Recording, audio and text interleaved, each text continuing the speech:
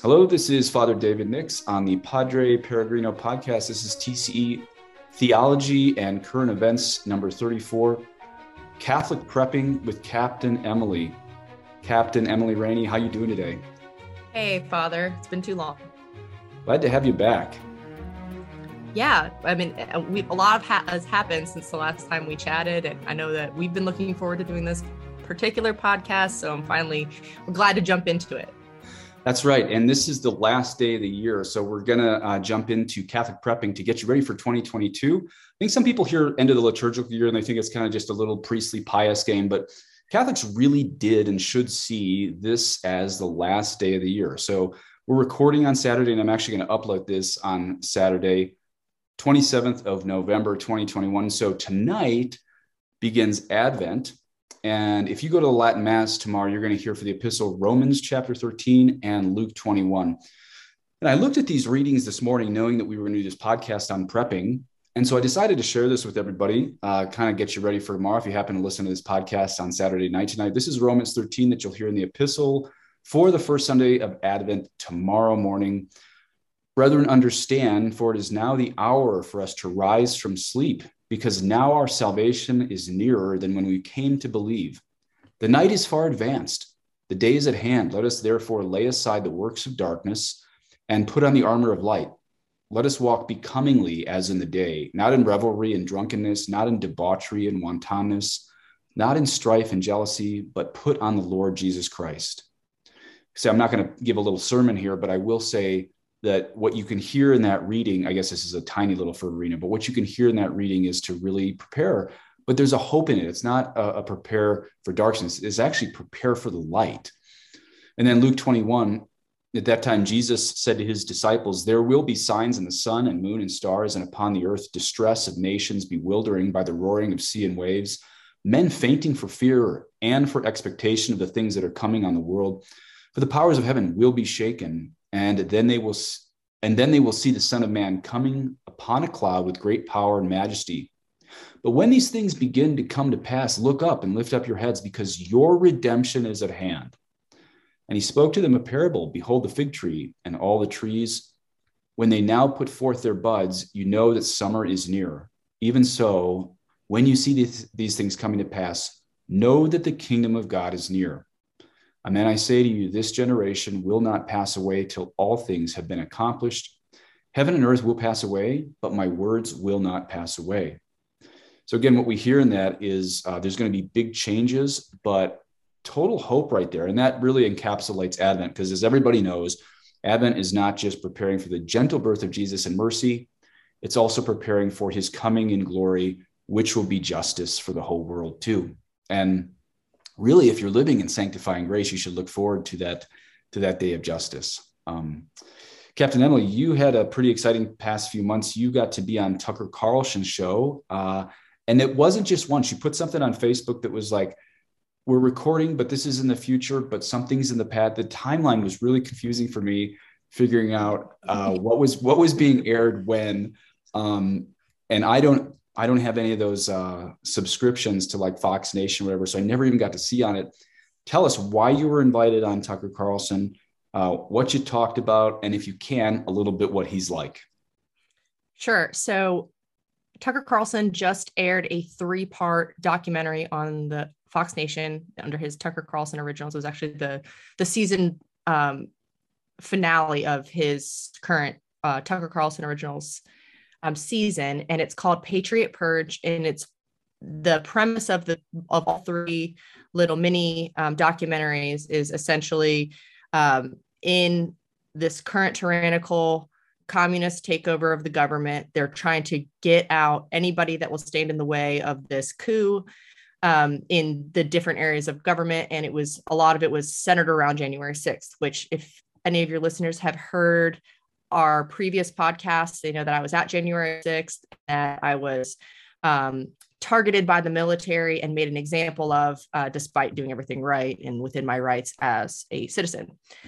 So my episode, you could say, is episode 2 of those 3. And Tucker invited me and my family down to his Florida studio, because he films half the year in Florida and half the year in the Northeast. And to just help promote the documentary and to have a little in studio interview with him. And that was on his primetime show on Fox News regular on November 2nd. So that whole week of November 2nd was when they aired the 3 different episodes on Fox Nation. So you can go and check that out. It has made quite the stir in mainstream media. The left has completely lost their minds over this documentary. And particularly my segment, because I talk about things involving PSYOP, which is my area of expertise. And of course, they want to debunk everything that I said. I have my own Snopes page now. So it's my claim to fame. Congratulations. You ever notice how Snopes sounds just like one of the villains in the new Star Wars? They didn't even try. Like, you should have tried harder. Exactly. So you asked about what Tucker's like. And it's funny because we didn't actually talk about the interview we were about to do. From pretty much the moment we met. We were talking everything about that's going on in this country. You know, we've talked about the way the left is slowly, you know, devouring itself, and they've kind of jumped the shark on some of their policies, and, you know, some of their public figures have just kind of taken it to an extreme, to the point where people are really starting to wake up. And 2 things I'll say about Tucker. One, he's just a completely normal human. I think some of that is attributed to the fact that he really stays away from all of social media. He doesn't engage, you know, he's a book reader, and he just tries to stay grounded, which I think you have to be really deliberate about. We all have to be really deliberate about staying grounded. So in this kind of information environment that we get swept up in, and all the propaganda and the lies that are pervasive in the world today, just Satan having his coming out party. So he completely normal human, could totally just talk to him like anybody else. But watching him actually do the show, because I sat next to him for the 40 minutes prior to our segment, and this was election night, election coverage of the Virginia gubernatorial race. So it was very dynamic. There was things. It was everything that he had planned ahead of time for the show. He had to change around because things were coming in, and he was like some kind of savant conducting a symphony, like calling audibles and changing things around last minute. And it was kind of, I had this like sick feeling in my stomach, like, oh, actually, he's a total genius. If you've ever been in the presence of like a real genius, it's a little bit unsettling, because you're just like, I shouldn't be talking to him. I'm kind of out of my league. But which was a total switch from when I was just talking to him. Watching him actually conduct and be like the general of this little massive production that he does every night was super incredible. But one of the things that was most fun to talk to him about was actually prepping, because he definitely sees the world. As you know, if you watch a show, he sees the world the way it is right now, and he sees the menaces for who they are, and he names them, calls them out by name.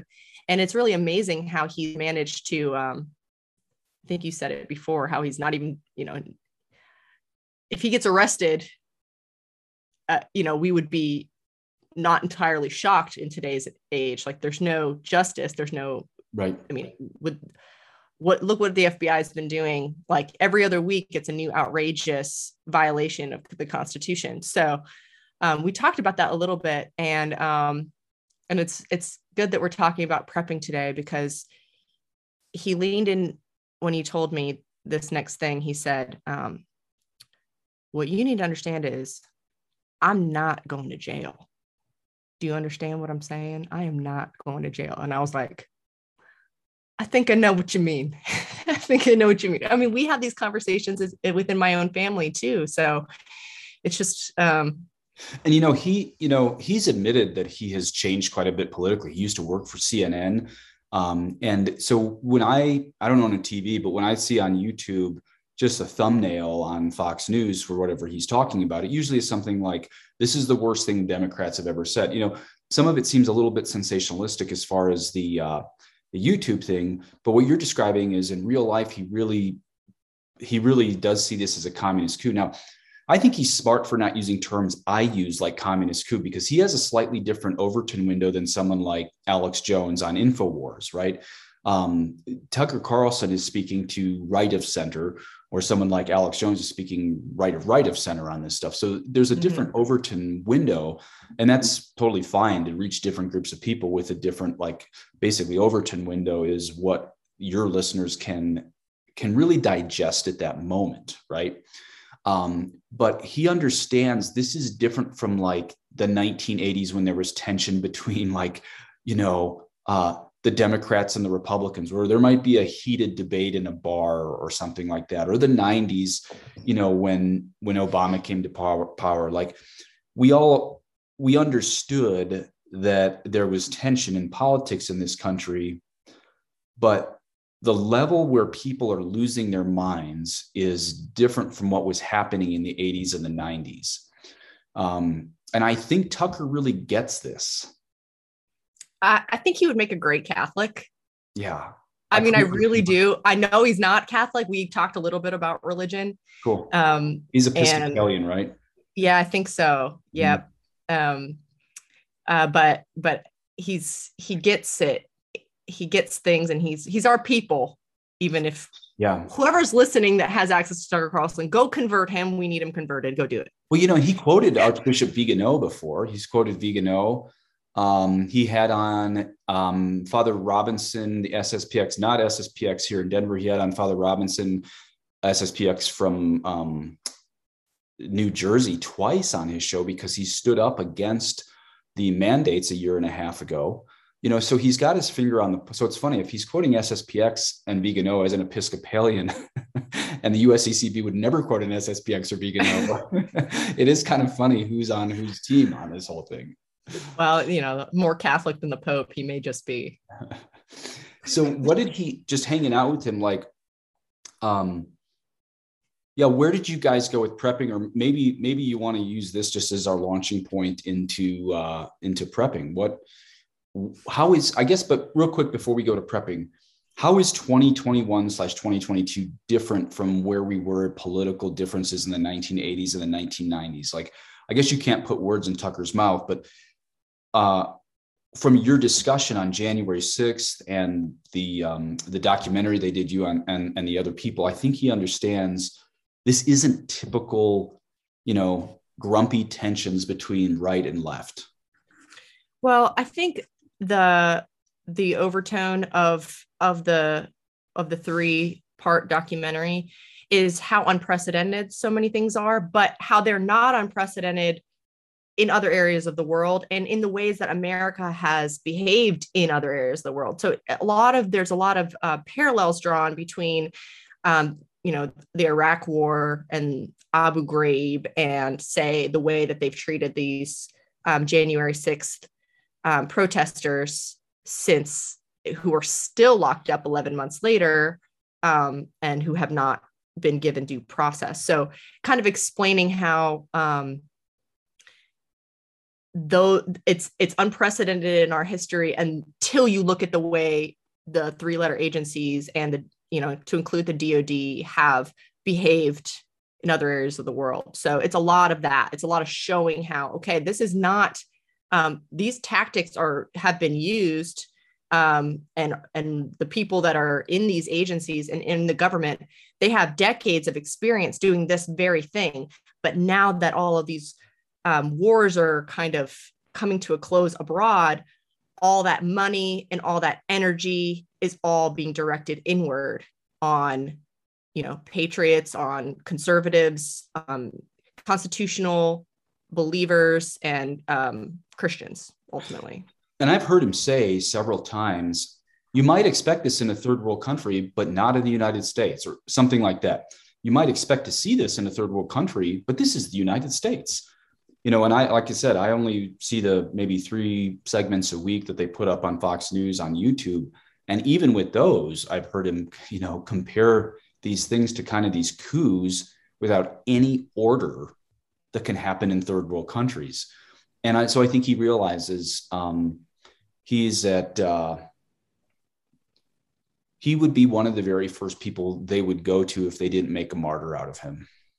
Right. And of course, all of this, we assume that they want to keep things under the threshold of violence for as long as possible. And that's why that frog in boiling water is just always an apt analogy for this. Like, they don't want us jumping out. They don't want us, taking our torches and pitchforks and going somewhere. They almost had that. I mean, I would say that they didn't almost have that in January 6th because nobody brought anything other than their American flags. So as I talk about in the documentary, if it was an insurrection, it's the worst insurrection ever. You said old ladies. Simply was not. It simply old was ladies not in tennis shoes is what you said you brought, right? Yeah. And we talked about that, and people can check out your other TCEs on that. But I think going back to this, how is 2021, 2022 and beyond going to be different? When you discuss prepping, the first thing people want to talk about is scenarios. Okay, are we prepping for, a pandemic? Are we prepping for a nuclear attack or inflation that leads to a depression? Or as things go on, we kind of are starting to see what this is going to look like. And it may not look the same for everyone. Those of us who have decided not to comply, haven't complied from the beginning with all of the New World Order. Remember to use code words so we don't get booted. Cooties. Oh yeah. No, you didn't violate. I didn't say anything. Yeah. You just have to be careful of that. We're not getting involved with the cooties poke. Yeah. We haven't masked. We're not down with the New World Order agenda, and so that this whole what the future looks like and what is the exact scenario that we're prepping for may look different for those of us who are non-compliers. Now, before we get to the prepping, a little pushback for you. Do you really think they don't want the violence? I tend to think if there was, say, a bunch of outraged people in some area of some downtown city who actually was protesting against the masks and the cooties poke and stuff, if there was one act of violence, I think that's everything that, as one guy calls, who's Sleepy Caesar, he calls him Sleepy Caesar, at least the people that are controlling him. If there was an act of violence on the right, even a smallest act of violence on the right against those on the left, that would be the excuse they need, essentially. And I know everyone gets a lot of mileage comparing everybody of the opposite side to the Nazis, but Kristallnacht, Kristallnacht was this time when there was the night of broken glass, literally, and many Jews' shop stores was hit out. And that's when the Nazi government said, well, we need to have major clampdown against the Jews for everyone's safety, including theirs. So, I move them into the ghettos for their own safety, put them in the FEMA camps for their own good. Exactly. And that's what I fear, that if there was one person who, if there was because you see in Europe, there's these anti-mask and these look at places like Austria and Europe. I mean, major fines if you haven't had the jab. And part of me wonders, are they just waiting for kind of just one person to fire off around it to go in the wrong direction or something, and then someone on the left, some cop to get hurt? Well, that's everything they need to make mandatory pokes for the whole world. I see where you're going with this, Father, and I'll interrupt you by saying they're not waiting for anything. If they need that scenario will be created. And I keep pushing back on all of this. The left who says that false flags aren't a thing. False flags are a historical fact and a not uncommon tool used by DoD agencies abroad. Right. So I don't know why Snopes is saying that, like, I'm lying and there's no such thing as false flags, because it's just not true. Like, Absolutely. it's kind of ludicrous to like even assert that. Yeah. I mean, it's in our doctrine. I've learned that fact checkers, I take it literally, I take it 99.9% of the opposite. I mean, a fact checker literally tells me what I should believe. If fact checker tells me X, I know it's B. A fact checker tells me Y, I know it's A. Right. It's almost a 1-to-1 correlation with what PolitiFact or any of those tell me. I know their fact check is a lie. It's like, so they're not waiting for somebody to pop off around. If they needed that, and I don't mean to say that they don't want violence, but they want to choreograph the violence at their chosen place and time for their chosen event, so that they can spin it in the way they want. They don't truly want the millions of Americans who own guns, constitutional that are only constitutionally sanctioned for this reason, to deal with tyrants. That's the reason. It's not for deer hunting. It really just isn't for deer hunting. So gotcha. It's for tyrant hunting is what it's for. Like, it's truly, that's what it's for. That's what the founders made that amendment for. So they don't want us to decide this is the moment to use them. You know, I was going to save this to the end, but I do want to jump in just since you mentioned the word tyrant. I was listening to he's a teacher. He's got his degree in both statistics and advanced psychology. And I especially like psychology of what he calls mass formation. And he was on a guy's channel. He's got this thing on YouTube, has over 700,000 views now, just a couple of weeks ago. And it was I think a Belgian guy on a British guy's channel. We talked about the difference between dictatorship and tyranny. And this guy explained that a dictatorship is when a country's fueled by fear of that dictator. And the funny thing is they know that power is false. Let me say it again, dictatorship, it's fueled by fear of that dictator, but the people know that power is bogus. Where in tyranny, the power is fueled by hypnosis into mass formation. In tyranny, that power is fueled by hypnosis into mass formation. And this is why it's so much more dangerous. They actually think the evil is good. People think evil is good and good is evil, right out of Isaiah.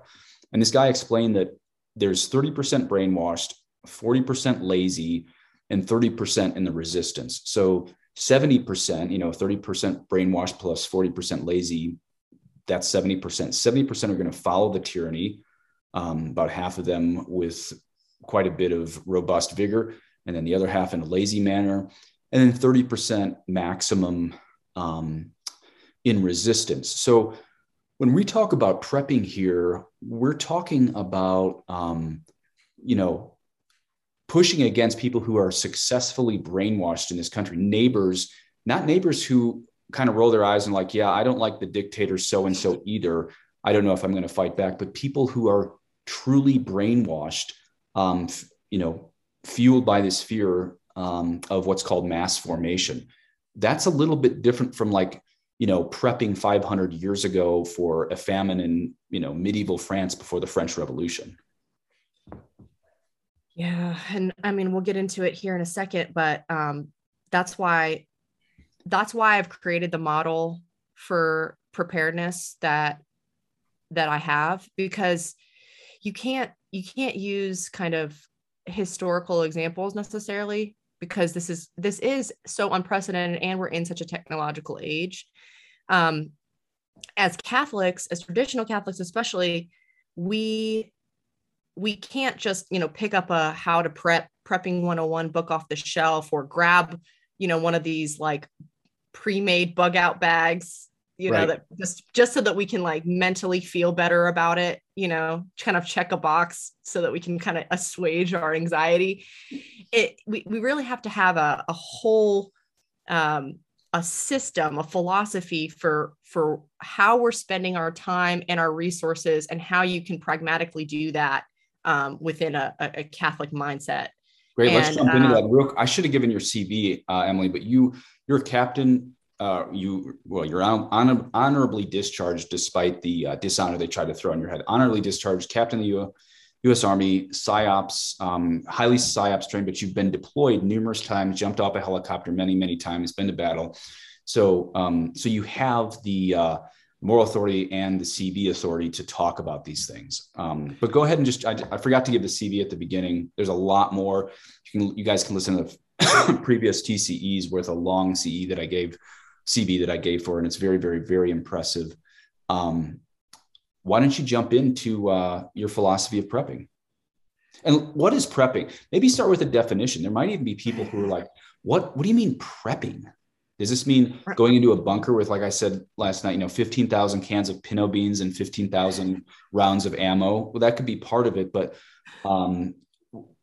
this line I gave you last night, I heard from a Marine: the first thing to die in combat is your plan. And what I like about your plan, Emily, is it's set up for broken plans. It's set up for when your plan collapses.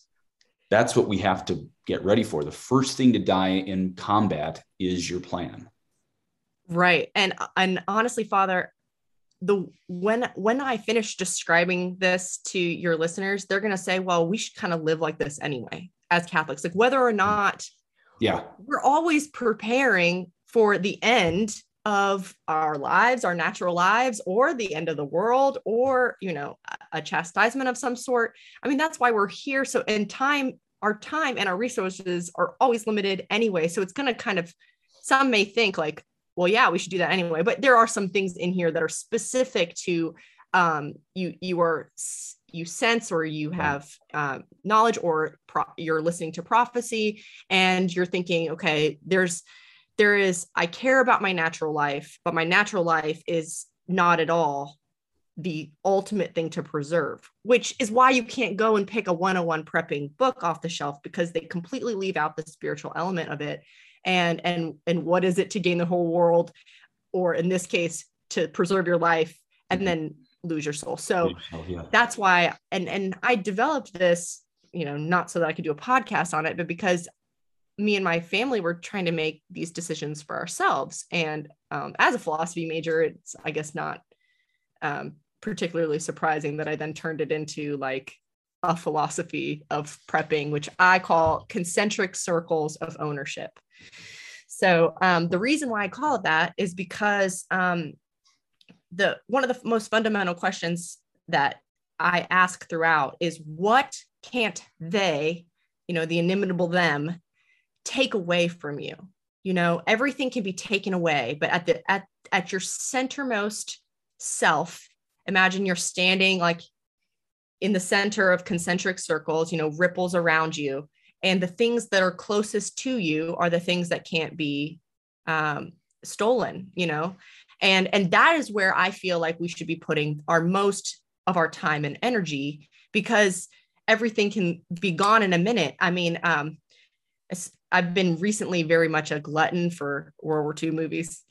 And I was watching, I watched a Diary of Anne Frank movie recently. I rewatched Schindler's List. And then my favorite movie is actually, it's about the Belsky brothers in Poland, or in Russia at the time.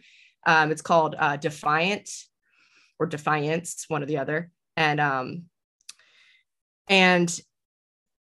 these Polish Jews were, you know, not necessarily wealthy, but they had things, and eventually, you know, things are taken from them. And that's how I kind of approach this, is how can we spend our time, and like pragmatically, like where am I going to spend my energy in the hours of my day and my limited funds?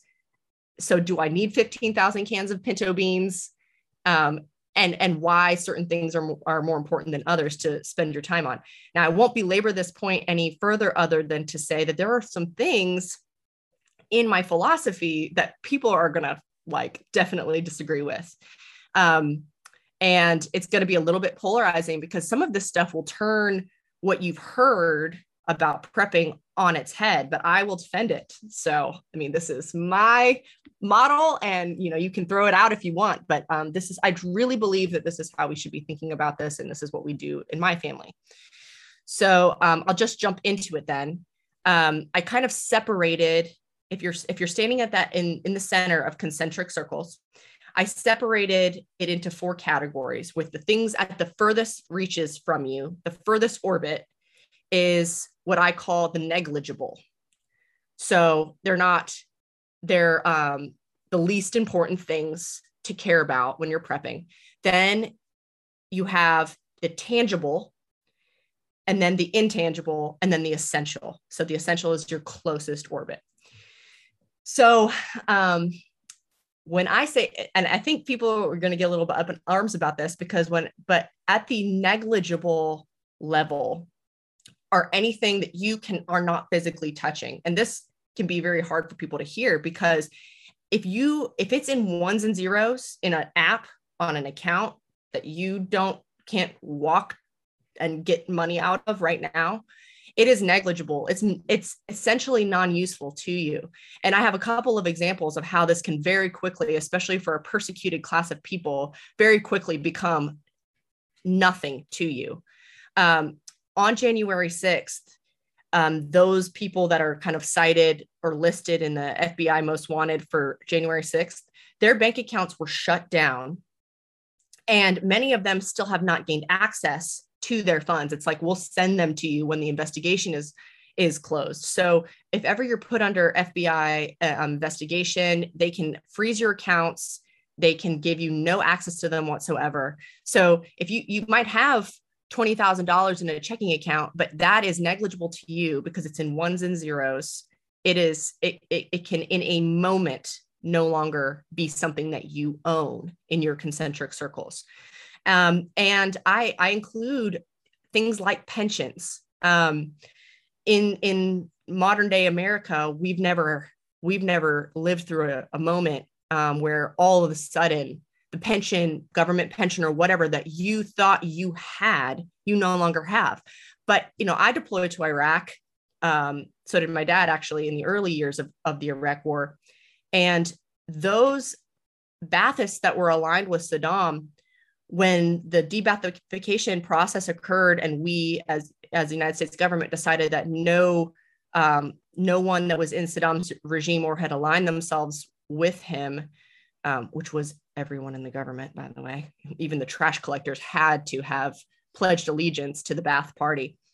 None of them, they were all kicked out like on the same day, and they lost everything, all their pensions. And I think in Iraq, it's a 30-year military pension. So some people had done 29 years in the Iraqi army, and then they had nothing the next day. And people don't really understand that in very volatile situations, which we could very quickly find ourselves in this country, the things you think you have, you don't. And I think some people that went through the 2008, market crash or housing crisis and lost a lot of their investments can see how quickly that these investments don't really mean anything either. The one thing I also put into this category that people are going to fight me on is cryptocurrency. I spend no energy in cryptocurrency whatsoever, and mostly because of the creators of it. I'm thinking, okay, well, if these are the ideologues behind it, it can't be good. And I put a question mark next to crypto because I simply am not an expert enough to want to fight your listeners who are experts on it. So you can include it or not include it. I include it because to me it's ones and zeros. I don't have it in my hands, and my family, I personally don't do it, and I don't understand it enough to consider that a tangible asset for our family. So that is the conclusion of the first category, which is the things that you own the least, and that's the negligible category.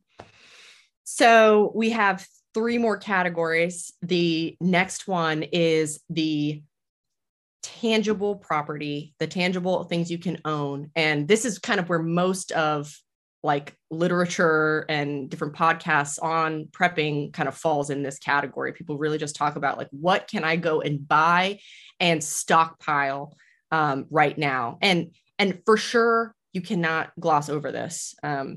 I think that there's way too much emphasis put into kind of like the high tech things. Like, I really want nothing to do with solar panels because one thing breaks and you have to go to China to get the replacement part. And do you really have the expertise to fix everything yourself? And so I don't mess with that. It's very expensive. And so I would stay away from things that are very high tech. It's the low tech, bare necessity stuff that people really don't do enough of. Like the first thing on the tangible property list that you always need to prep is water.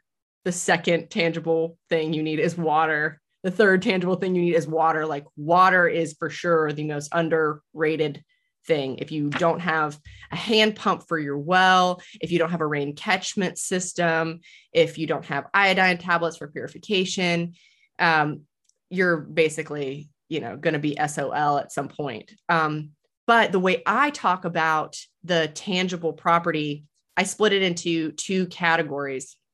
And once again, this gets a little bit, this is kind of a polarizing subject because I split it into mobile tangible property and immobile tangible property, because people really, really overstate the importance of, buying a farm. And we bought one. I definitely think it's important, but your real estate, which is what people would say is like, you really need to invest in your real estate.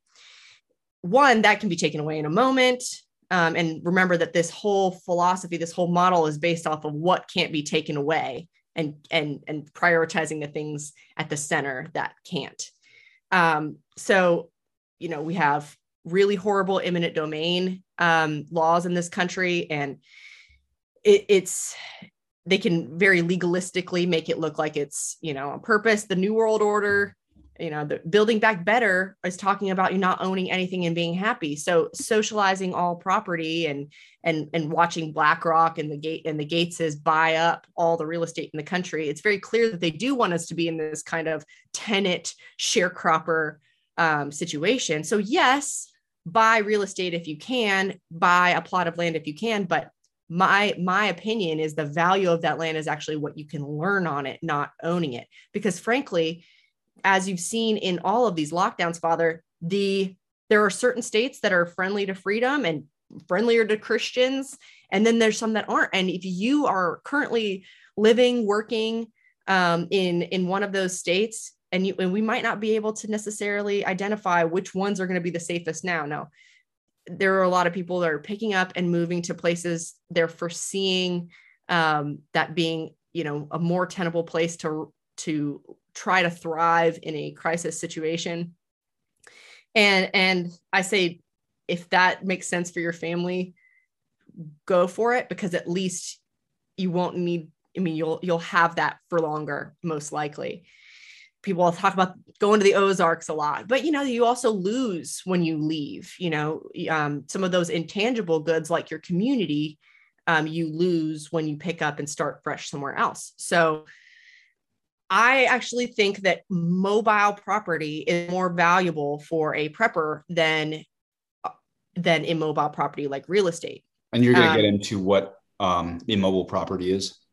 Well, immobile property would be anything that you cannot pick up and take with you in the vehicles that you have. So the land. I meant mobile property. What is mobile property?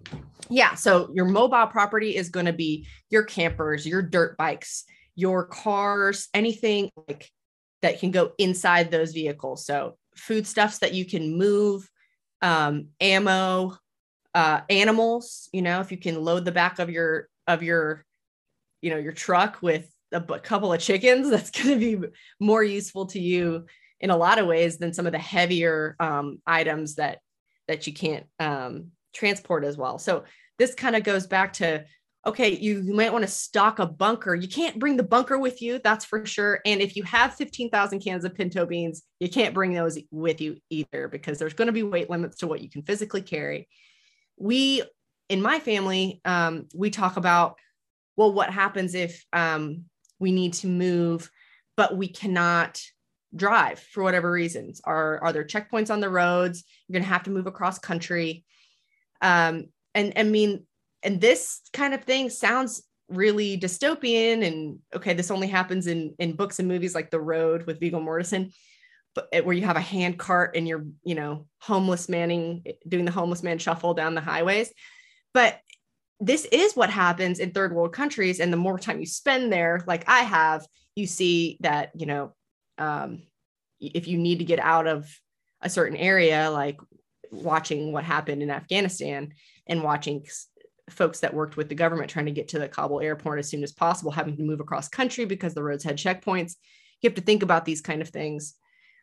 So all of the prepping you've done, and you've spent so much of your money investing in stockpiling, in reality, you have to leave it all behind. And you should have a plan for what you do with those things that are left behind so that they don't go unused. Hand the keys off. You have that one friend that can't leave. They've got somebody that's disabled or something. Like, make sure you have told them where your stuff is. Have a pre-typed or written note that you can drop in their mailbox on the way out so that you're providing charity as you leave, for those that can't leave or don't want to leave. So that's the second category is, and then we're kind of complete with that. Last thing I would say is cash and gold for your mobile property. It is good to have a certain amount of that. I've heard people say have enough for your family to get where you're going, wherever it is you're going, which you need to have a plan for that, to whatever free state, to whatever state park, campground you're headed to, whatever. Do you have enough that you can either barter or pay your way out of that situation? So you have enough for maybe a week for your family, cash or gold, because in all likelihood, that money won't be good for long. If it's a true crisis situation, and you could use a wheelbarrow of cash and you wouldn't have enough, money to buy bread. And I think we've talked about this in previous podcasts about how quickly the dollar could be devalued to the point where it's better to use it as toilet paper than anything else. And if you're deemed an undesirable in society, say you haven't had the cooties poke or something, then they may not take your cash anyway. Right. Yeah. If you don't have your mark, your papers, your passport, and there's no reason why we wouldn't think that would be the scenario. And that's why I say, as this continues to develop, those of us who are non-compliant starting to get a clearer picture of the way it's going to go down. I mean, not to go down too much of a rabbit hole, but we've talked about fake papers in the past. And I have, I've said it time and time again, don't think that these fake, how easy these papers are to fake isn't on purpose. They're not going to have this whole system and then have it crumble underneath something as easy as a very quick felonious pass. No, they're going to use these people saying that they're, faking these passports as the reason why we now need to have it as a tattoo. And that's why Bill Gates has already patented it, is they can say, well, look at all of these criminals. Now we have to have a tattoo. So you can't buy or sell. Your money doesn't mean anything. How do you get out of the situation you're in to a more sustainable location for your family, a safer place for them to be? Yeah, LifeSite News had a thing that was done by John Henry Weston on a bunch of kids that have already been tracked by Bill Gates in India in this whole system. And this was right at the beginning of all this. I think a year and a half ago, they have tracking systems on these kids in India. And another point is just the boosters. I mean, what are you going to, maybe you can have some forged paperwork for the first one, but then at the checkpoint, then you should have no problem if you have your paperwork getting a booster shot in your arm, since everyone who has their paperwork should have already been compliant with the booster shot. So it's like, how many forged paperwork documents are you going to have as numerous booster shots come along, And maybe it's okay. And maybe it is okay, as we've talked about before, maybe this kind of deception is a self-defense kind of deception, but it is never ending. Like, never ending. That's the point. Always have to continue exactly. to do this charade. So now we've kind of gone out of the realm of like the tangible, and we're now into the things that you can't go out and necessarily purchase and stockpile. And I split, there's kind of two categories of intangible. The first is things like community and your skill set. And I think I include your health inside in that as well, because with these intangible things, if you have community and you have skills and you have health, then anything tangible that you don't have, if you had to leave, or if you don't have the resources now to stockpile or whatever, you can acquire those things that you need for, your basic necessities, like in your Maslow's hierarchy, just food and water and safety. Some of these things, if you have health and you have community and you have skills, then you can acquire all of that for your family. And the reason why it's important to think about these things in advance, not only does it take time, so resource being your biggest resources being time, and you have to be deliberately developing these things. It's also, when you're trying to figure out where to spend your money, people will say, well, I can't afford an $80 class on X. I mean, I next week, I'm starting a 6-week beekeeping class because it's something we're trying to do here on the farm. And all the books I've read, you really just need to have hands-on to be confident with it. So it's expensive, but it's a skill. I have decided that this is something I want to invest in for a skill. And so when people say I can't afford it, in many ways you can't afford not to. So, there's self-defense classes. You can go to shooting schools. People don't want to do things like go to a holistic doctor that's outside of their, their insurance to get supplements and, chiropractic work or holistic medicine kind of thing. They'll say, well, I can't afford it. It's not covered under my insurance. Well, if you don't have health, then when you are more susceptible to anything that's thrown at you, no matter what the scenario is that comes down the pipe.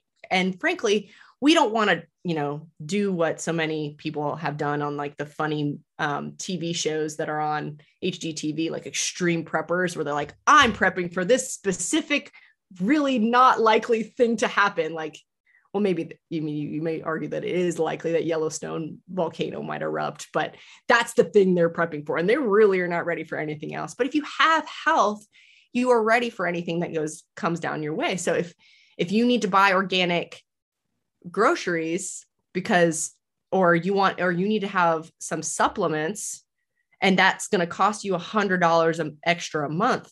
Well, that's exactly what you need to do instead of putting money in your 401k, because that's in the negligible category. This all comes down to trade-offs. This whole model comes down to trade-offs. You're going to prioritize one thing. That means you're not going to do something else. You're not going to buy Bitcoin.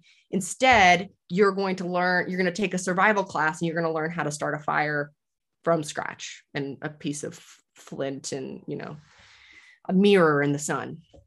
So, that's why the model exists, is because at the end of the day, it is about trade-offs.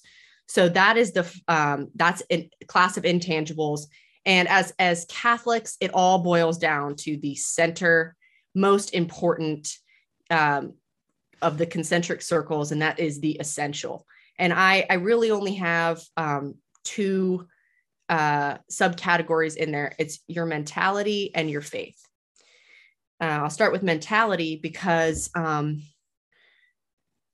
at whatever the crisis looks like, especially if it looks like anything we've read in the Bible or anything that we've heard about in prophecy, it is going to be so incredibly frightening to somebody without hope and without knowledge of what's happening, that you may have, say you're multimillionaire, you can cover every base in all the other concentric circles, and you feel like you can check, and you feel like thumbs up and you're warm and cozy because you've got 15,000 rounds of ammo and you feel good about that.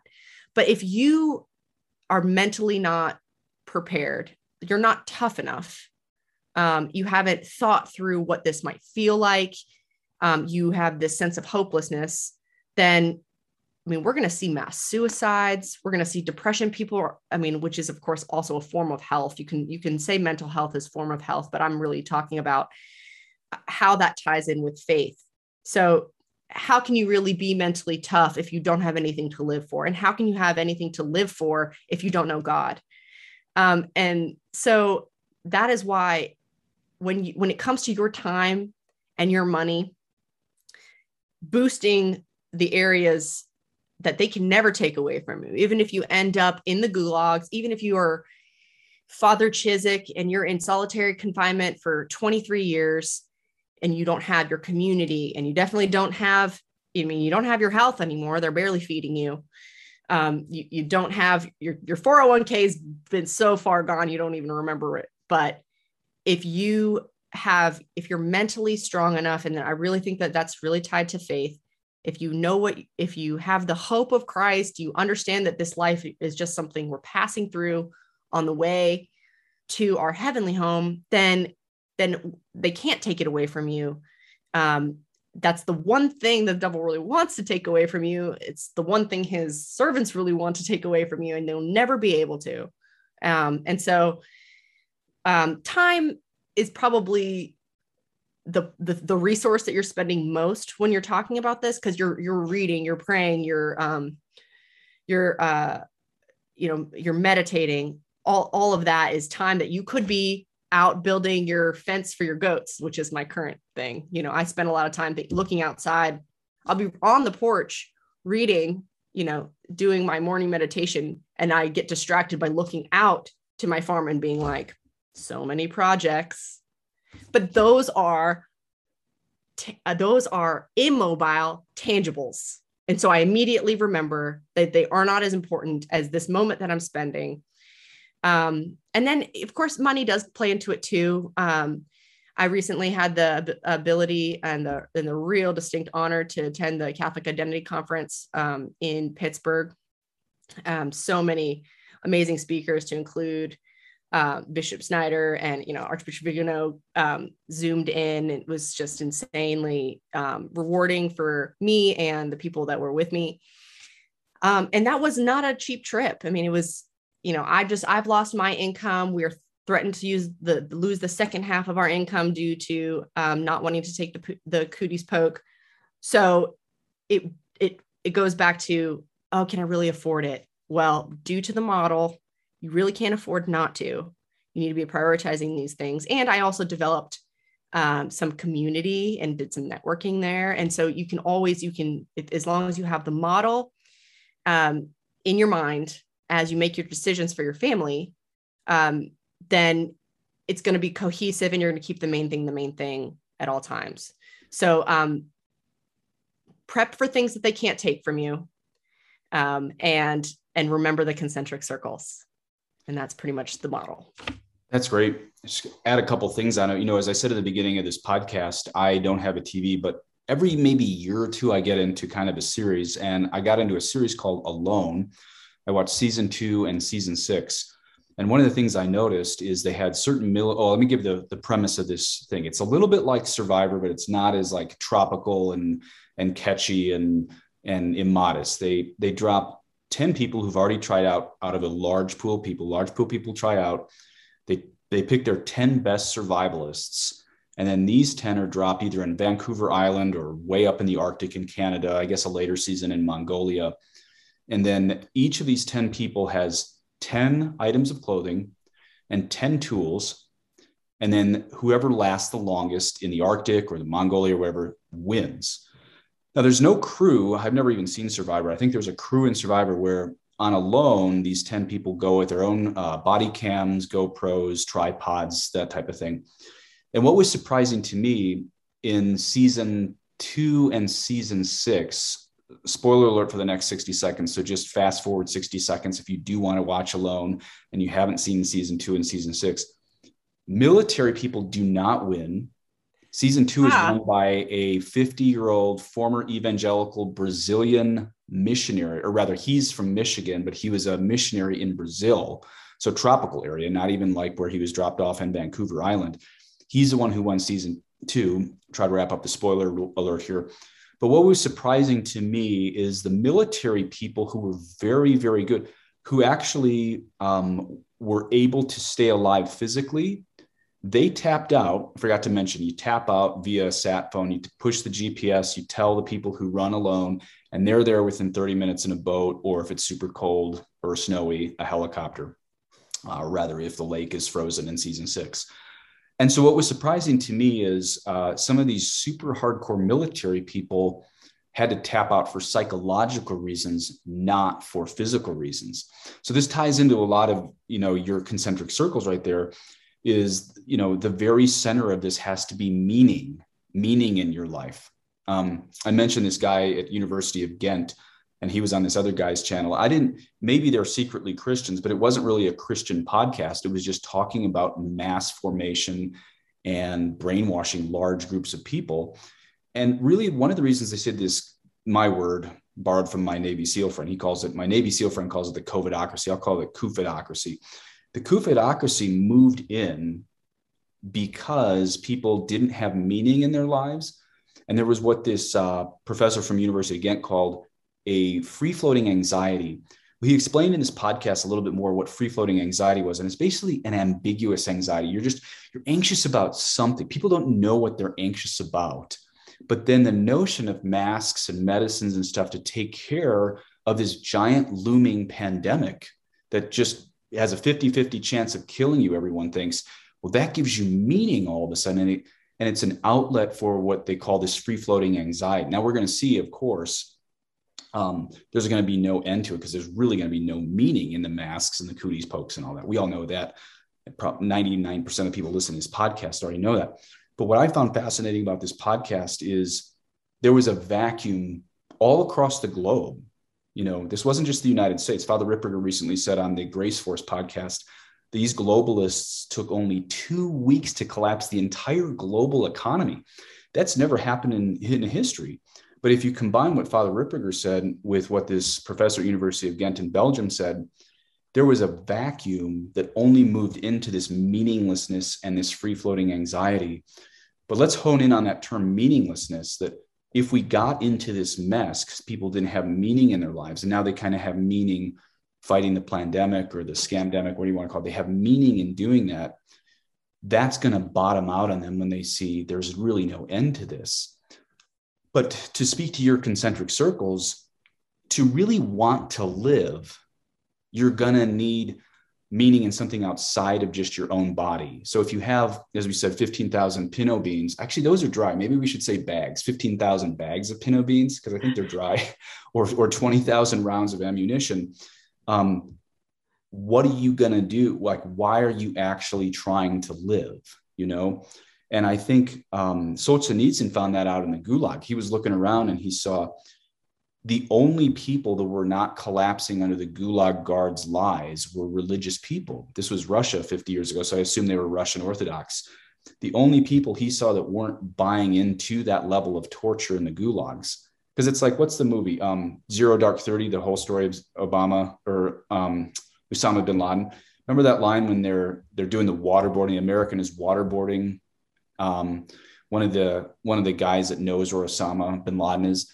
And he said, everyone cracks. It's just biology, you know? Mm-hmm. And so you can be the toughest Army Ranger out there with a huge plan, but if you get cracked on your reason for living, then you're going to crack. And this is where it's actually surprising how quickly that can happen. It could even happen in a training scenario. When I attended SEER school, Survival, Evasion, Resistance, and Escape. It's a 2-week school that all special operators have to attend. Oh, one of the alum guys was an SEARS guy.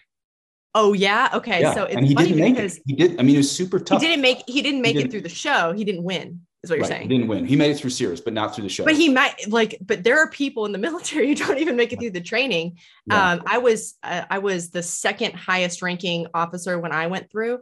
And I ended up becoming the senior ranking officer because the officer who was outranked me had a mental breakdown when he was in the kind of 48-hour isolation part of the event. And he had a mental breakdown. He had to leave the school, and he went on to somehow becoming still being a special operator. So when you say that they didn't make it, I'm like, that's not that surprising, because I've seen them break down, and I've seen people break down just in training. Yeah. And I like that you brought up. I like that you brought up meditation too, because I mean, obviously, who needs to be the center of the concentric circles? It has to be Jesus Christ. Of course, probably everybody figured that out by now listening to the podcast. The center of your meeting, the center of your concentric circles has to be Christ himself. But there's a lot of people who've accepted Jesus who don't know how to meditate. And this is where I'm glad you put that whole thing on meditation, because, you know, meditation gives you this strength. I mentioned Father Ripperger a minute ago. You know, he says one of the very best protections against ever needing an exorcism is your daily meditation, 15 minutes, 30 minutes of your meditation, because demons often enter through the mind. And when your mind is full of the gospel, meditating on the gospel, this is why I do the VLX series, not to plug that, but this is really one of the reasons I do it. When your mind is protected through something there, it prevents this vacuum from demons from coming in. So it's not enough to say, you know, I'm a Christian who goes to the Latin Mass every Sunday. You have to have the mental strength that comes through meditation, because we are in this mass psychosis this mass formation of tyranny right now. And you as a PSYOPs officer understand this, that you don't go in the front door through PSYOPs, you go through the back door to win over a culture. And just because you go to the Latin Mass doesn't mean you're going to be protected against this. So the psychological center has to be Christ, and that has to be very deeply rooted in Christ, not just shallowly rooted in Christ, but very deeply rooted in Father, Christ. I take it even further than that. As traditional Catholics, if we're deprived the Mass or the sacraments, in what ways are you going to protect your family from mortal sin if you are isolated away from the sacraments? If all of Traditionis Custodes 2.0 comes along and everybody is kicked out from being able to say, at least not in the catacombs. So do you have you done the physical preparedness to be ready for that spiritual battle that you're going to be waging when maybe you can receive the sacraments once a year? Think about the things that are the biggest temptations in the lives of the average American family. We know that the internet is where a lot of people are exposed to some of, the most, evil and innocence destroying material. So, I think things like investing in a firewall on your internet, you say you can't afford it. Well, you can afford it if what you're trying to protect is the things that they can't take away from you. That's your mortal soul. That's you and Christ in that inner concentric circle by yourselves. And maybe you won't have the additional graces of the sacraments other than, those of desire for who knows how long. Yeah, that's right. Too many people think that prepping is keeping up with the Joneses. It's keeping up with Satan. Technically it's going beyond Satan and triumphing over Satan by the blood of Jesus. But just for the sake of making succinct little glib statements, prepping is not keeping up with the Jones, it's keeping up with Satan. And like you mentioned, firewalls. Let's say you can't get to a priest for a year. What's the most likely way that your average family person falls? It's going to be the internet. So, unless your family has no Wi-Fi and everyone only has flip phones, there's a lot of traditional families out there. I've said this on other podcasts and stuff before. They think that their kids aren't finding stuff. And it's like, they are. If you have Wi-Fi, your kids are finding it. And they've done statistical studies. They're finding kids as young as 3 to 6 are finding this stuff and even getting addicted. So you really need these high firewalls. So, not to make people paranoid or whatever, but you have to prep to stay in grace too. And of course, there's some great videos out there on how to make a perfect act of contrition. If you fall and you can't get to a priest, you can still make a perfect act of contrition to be saved, but there's less surety in that than finding a priest. And there's less surety than just putting up good firewalls. So, not to make anybody paranoid, but we do have to think along the lines of prepping of like, how do I get my family to heaven? Because there's a lot of people, like this is kind of an example I gave to you off the air. Like, let's say some guy has a huge bunker. He's got all the weapons he needs, all the food he needs. And then his wife accuses him of a domestic disturbance and he's arrested at, Walgreens or CVS in some random little town in Montana or Idaho. Let's say that accusation is false. It could be true, but let's just say for the sake of argument, that domestic disturbance, that violence against his wife was just a false accusation. Well, here you have a good guy who's prepped. He's got a whole bunker full of food and weapons. And then his wife just is mad at him for some reason and he gets arrested, and right through the back door, he's taken out right there. And this is why earlier in this podcast, I said, the first thing, and I actually learned this from, I think it was a Marine on the show alone. He said, the first thing to die in combat is your plan. So this guy's going to just enter some jail in Montana or Idaho, totally crestfallen and destroyed inside. What does he have to live for? Well, if Christ isn't your reason for living and you just lost your bunker and your wife betrayed you, what else do you have? So there's always going to be something that comes out sideways in your life. And this is what's so amazing about the gospel is the gospel of Jesus Christ is founded on loss and poverty and therefore gaining everything through that. So yeah, certainly. And don't be surprised if God throws that at you anyway, just to remind you what's really important. Like he'll just let you go ahead and you have this whole arsenal and you have this militia and you're ready, but you haven't done the right things. Well, you'll probably end up at Father Chiswick and hopefully you'll be thankful for that because through that, you may actually save your soul. And he described it. Yeah. Father Cizik described, remember page 77 to 81, he describes it as a conversion experience. He was the most mortified Jesuit. He had the strength to do it all. But even those communists broke through him. And it wasn't until he really entered this very Saint Therese type attitude of absolute surrender that he was able to conquer the communists. And by conquer, I mean, he went to a Siberian prison camp for like 10 years, but he triumphed over them in the interior life. So everybody, Emily and I are totally pro 2A. We hope that everyone out there is pro Second Amendment. And I hope if things go really bad, everyone goes down fighting for their families. But if you lose, you haven't lost, because Jesus Christ is everything for what we have to win for our whole families. That's right, Father. And I could really talk about prepping, the practical. I think you'd be more the person to reach out to for some of that more essential stuff. I'm definitely not the expert on any of that, but I will say if anybody does want to talk about things that are specific for their family, I have a lot more advice, and I can kind of, if you reach out to me on social media, we can kind of talk about what makes sense for you in kind of the more practical aspects of where you should put your time and energy in the tangible realm. So I do want to make a quick note on medicine. You know, as an ex-paramedic, I have a high military grade tourniquet in my car. Tourniquets are awesome. They can save lives.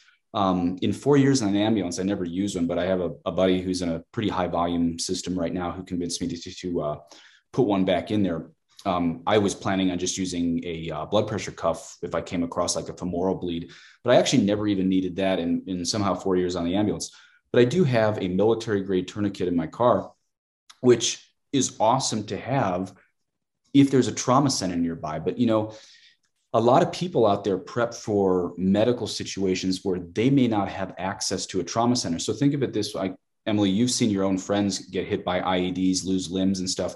Put a tourniquet on that, they get choppered to a trauma center in Afghanistan or Iraq. That's awesome if you have that. But think about it. If you're living on a farm and you can't get into a hospital because you haven't had the jab and you put a tourniquet on somebody, that's not going to do anything good. Why? Because a tourniquet leads to death one of two ways. If you're bleeding out and you put a tourniquet on somebody and you leave it on forever, you die of gangrene. If you take it off, you bleed out. So you actually need a trauma center behind you if you're going to put something on like a tourniquet. So people. Father, you just proved my model. So if you had prioritized community and you've identified people in your community that can handle that next level of treatment, right, and they'll do that outside of a hospital for you, then you definitely had to think that part through, or you're going to die for sure. And there's certain things where no community without a full scale hospital, like if you have bilateral femoral fractures, your lovely anti-jab doctor down the street isn't going to help you. Then it's your time. It's just your time to go. Yeah. Then it's your time. But people need to think along the lines of medicine of like, maybe learn how to do sutures instead of buying tourniquet. Now, sutures aren't going to take care of an arterial bleed unless you're a general surgeon. But these are the types of things where people may need to think low level instead of exciting level medicine. You know, learn sutures, learn the basics of antibiotics to have around, learn holistic and naturopathic medicine so you just don't get sick in the first place with all this stuff. You know, I realize, you know, we're born with lights in our eyes and shot full of medicines. And then most people die in this country shot full of medicines, right? And I realized most people in this country, we go through our whole lives chemically dependent on something, right? And who knows, maybe God lets this whole thing bottom out so that we live healthier lives. That's what's crazy about it. I'm kind of afraid of what's coming. But in the other side of the coin, it's like, guess what? All of our health could greatly increase if we're not living out. What do you like, Wendy's, Emily? Yeah, it's better. I think it's better than the fried food you eat. I'll at least eat a grilled chicken sandwich and you're just like fried chicken to the face. Well, we're all going to get healthy. No, your point is well taken. Your point is well taken. I mean, right now, my family, we're transitioning off of big pharma, everything. So I just got over a cold and, you know, I really wanted to reach for that Dayquil when I was suffering, but I ended up, you know, every hour taking a mullein syrup 1 hour, and then the next hour doing a like kind of a fire water shot, which is mostly apple cider vinegar. And I got over that cold in like 6 hours, and it was really incredible. Yeah, that's So awesome. I think it's just, we always think, well, we went to Big Pharma, we went to these more, chemical stuff because the other stuff didn't work. Well, that's actually not true. Not true. It's not true. It's not true at all. The other stuff works great. It just doesn't make any money because you can go into the backyard and make it. So I was talking to a friend of mine. She's not even as like extreme as me on the whole traditional Latin Mass scale. And I said to her, she's a nurse. And I said, I have this theory that medieval Catholic man and women lived a lot longer than people say. And I thought she was going to laugh at me because, again, she's not kind of seen as an extremist in the Catholic world like me. And she said, oh, no, I've had that theory for a while. Well, her and I came to the conclusion that most people in Europe in the Middle Ages, the reason why people say they died early is they're giving us the mean, not the median. What do I mean by that? So the mean is because a lot of people went off to the Crusades and war and things like that, and they died earlier, they died young. But if you look at the median age of death, it may have actually been a lot higher than us who were just pumped full of big pharma all the time. So even this notion that people in the Middle Ages died early and lived unhealthy lives, it might be as silly as the notion that they were stupid. I mean, people in the Middle Ages had several books memorized. They could speak 3 or 4 languages. Your average person in a public school in this country can't even speak English. And that's not a rip on immigrants. I mean, whites can't speak English and read, Well, Father, nowadays we are literally killing ourselves. I mean, I think I've read something that the suicide stats right now are the highest they've ever been. We are killing ourselves. At least in the Middle Ages, they understood the gravity and the mortal sin aspect of suicide. So we know for a fact that they weren't physically killing themselves at these kind of rates. So at least, we have that going. Going for them. I have a friend who is a Marine. He doesn't believe in PTSD. And one of the things I want to challenge him on is like, well, then why is the post-deployment rate of suicide so much higher than the reserve rate of suicide? Something happened. And in fact, ISIS made that video like 5 years ago, mocking how many American soldiers come back and kill themselves, right? So there's something, these guys are much tougher than me physically, but there's something that's a lack of meaning in their lives in this. Real quick last point, and I think everybody who's listening knows this, but you got to get in shape. It's a new year. I don't practice what I preach on this, but I do want to get in shape because, you mentioned the road with Viggo Mortensen pushing some wheelbarrow down the road or whatever. Like, if it does come to that, you're going to have to be able to push that wheelbarrow down the road. Any final words just on physical fitness here? I just don't think you don't need to go and be a CrossFitter. I think just getting out of your house and walking and just getting out, like getting off the couch. Many of us, even those of us that think that we're not, couch potatoes, we just don't go walking. You find like an hour hike, you'll be completely smoked. You're just like, oh man, I really hope I don't have to get out of here on foot and bug out. But in my family, we do fairly frequent walks with our little 72-hour bug out bags that we keep in our cars at all times. We'll just throw those on and just go for a walk. We probably look like the neighborhood crazies, but everybody knows us around here because we've developed community. The notion of an office is only a couple hundred years old. This idea that I'm going to make money by sitting down, really pretty new idea in the history of the world. You look at how the apostles lived. They were learning from Jesus under trees, on boats, on the road, on the pathway. The apostles didn't go into their rectories and have offices and write emails or make podcasts like I'm doing. This is not natural for a priest to make I admit it. It's weird for a priest to make podcasts. It's just what's in my lap right now. But who knows? I may have to go get in shape to carry my weight on a farm when I'm bringing the sacraments there at some point. But we don't know the future. We got to be ready for anything. And the first thing to die in combat is your plan. So this is where the Holy Ghost gift of counsel comes in. Counsel is when the Holy Ghost directs you. It's not a locution into your ears, but you're guided what to think, what to do, and what to say in the moment. And there's no moral manuals for that. There's no prepping manuals for that. And this is where, the rosary on Our Lady, because Our Lady is the spouse of the Holy Ghost, being very close to Our Lady through the rosary increases the 7 gifts of the Holy Spirit in your life, including counsel, which helps you navigate through your first plan being destroyed, your second plan being destroyed, your third plan being destroyed, well, then we come to the point of surrender to God, which isn't wimpiness. I think too often we think surrender is wimpiness. In surrender, God may ask us to fight hard, die as martyrs, who knows? But counsel is that gift of the Holy Spirit that tells us what to think, do, and say. And Mary is the channel for all graces. We have to stay close to her if we're going to understand what to do when our plans go to pot. Yeah, so prepare, but be faithful and don't worry. Exactly. That's it. That's exactly it. Well, thank you so much for your time, Captain Emily Rainey. Always a pleasure, Father.